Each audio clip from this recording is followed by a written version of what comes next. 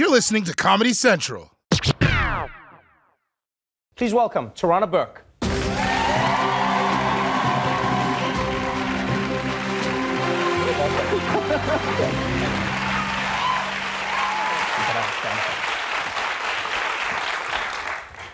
Welcome to the show. Thank you. Thank you for having me. So honored to have you here. I was honored to be with you at the Time 100 Gala. You were honored as one of Time 100's most influential people. Congratulations on that. It is well deserved. Yeah. Because you have become so synonymous with the Me Too movement and this idea of justice, we've just learned today that a New York grand jury indicted Harvey Weinstein on 2 counts of rape and a single count of criminal acts. Yes. If convicted, he faces up to 25 years in prison. Is this something that brings you joy, or how do you react to a story when it culminates in this manner? You know, it doesn't bring me personal joy. I don't, this is not really what it's about. And I've said this before, this is not really a moment to like celebrate how the mighty have fallen, but it is cathartic for the survivors. This is a moment for them to have a sense of relief for some of them. There are others who don't feel like it's justice. Right. And there are others who feel a little bit tenuous because it's going to mark the beginning of them having to be dragged through a trial process where his attorneys are going to try their best to diminish them and to make them seem like they were complicit. Right, and that's something I think a lot of people forget about cases of sexual assault, is that the women are at the beginning of their journey, where now people will probe them, people will make them out to be liars. When you look at the Me Too movement, when you started your program, what was your initial goal? Our goal was really to work with Black and brown girls in the South who are survivors of sexual violence to speak healing into their lives, to let them know that healing was possible and let them know that they weren't alone. And it just grew from there. It grew from working with young girls to grown women. We realized, oh, we're survivors of sexual violence, so there's others like us. And it's really been focused on what survivors need to start a healing process. That's really what the heart of our movement has been about. And also working to end sexual violence. And if you look at this world that we live in now, the Me Too movement has become synonymous with men being brought down. Right. I often hear people say the phrase, oh, Me Too claims another victim, or another win for Me Too. Do you think that's the right way to frame it? Do you think maybe people are missing the point of what Me Too is meant to inspire? Absolutely. It feels like playing whack-a-mole after a while, right? Right. It's like, who's the next person Me Too is going to take down? And that's not really our focus. If, as a byproduct of people coming forward and telling their truth, then there's justice that happens, there's some kind of resolution that happens from that, then that's fine. But our goal is really to support the survivors and to make sure survivors are in a place of leadership in the work to end sexual violence. It's not about taking down powerful men, and it's not a woman's movement either. That's another sort of misconception. It's a movement for survivors. You made headlines recently when you were in Harlem, I believe, at a restaurant, and they were playing R. Kelly. Yeah. And you asked them to stop playing the R. Kelly song. Yeah. And then you reached out, to prominent radio DJs, and you said, hey, help us to mute R. Kelly. Yeah. That grew into a movement which culminated in Spotify, for instance, saying, hey, we're going to remove him from playlists, etc.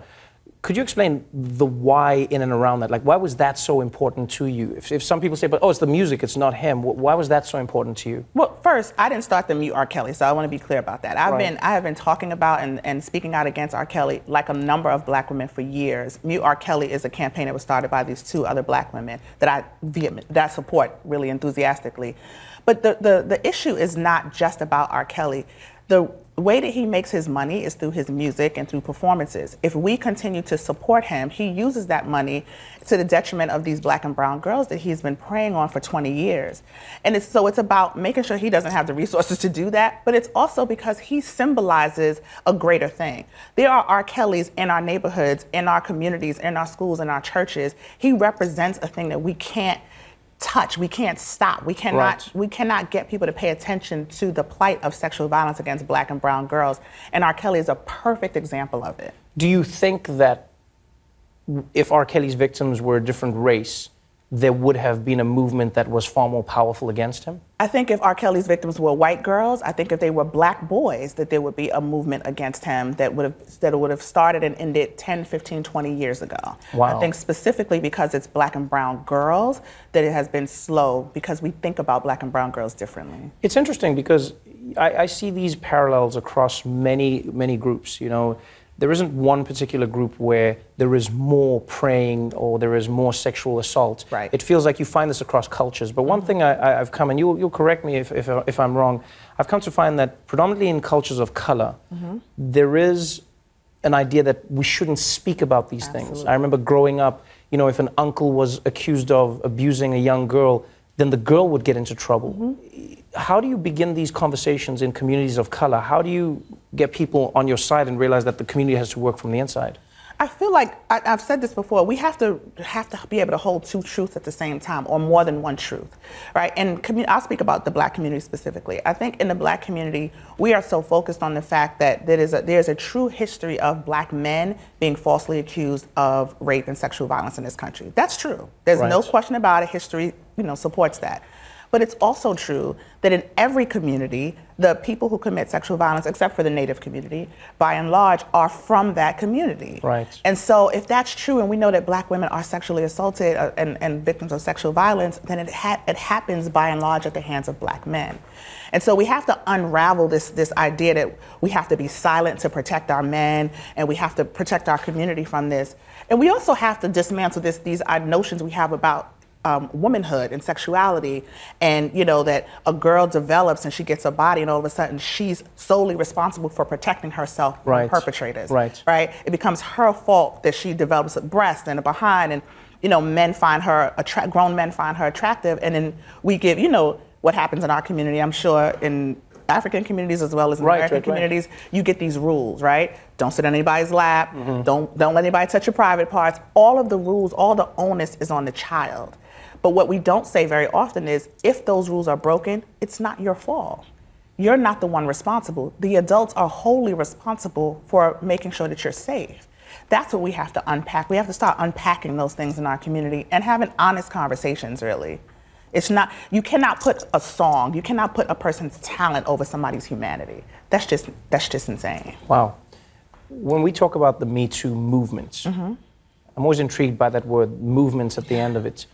Where do you believe we are moving towards? Where would you like to see the country and people in different communities move towards? I know that you have a few projects that you're working on. Yeah, I mean, because Me Too went viral online and via Twitter and Facebook and social media, I think it's important for us to have an online platform for people to get resources.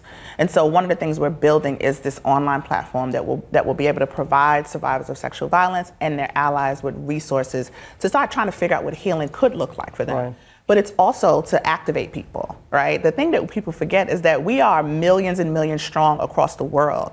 That is a power base. And so we also want to provide tools for people to get active in their communities, because we have the power to interrupt sexual violence. So when I think of movement, I think us moving towards a world where we can end, or at least very much interrupt, sexual violence. And that can happen and be driven by the survivors. There's so many of us. Right. And so that's where we're moving towards. We haven't seen a culture shift yet. I think that we have seen a culture starting to move in a different direction, but a true culture shift won't happen until we are re-socialized about how we think about sexual violence and how we engage with each other and how we talk to each other, how we take apart rape culture. Like, those things have to happen, and then we'll see a culture shift. I can only say I'm proud to have sat with you, and I think you're an amazing person who's doing the most phenomenal job. Thank you. I'm excited to see where the movement goes. Thank you so much for being on the show. Thank you so much. Tarana, Burke, everybody. The Daily Show with Trevor Noah, Ears Edition. Watch The Daily Show weeknights at 11, 10 Central on Comedy Central and the Comedy Central app. Watch full episodes and videos at thedailyshow.com. Follow us on Facebook, Twitter, and Instagram, and subscribe to The Daily Show on YouTube for exclusive content and more. This has been a Comedy Central podcast.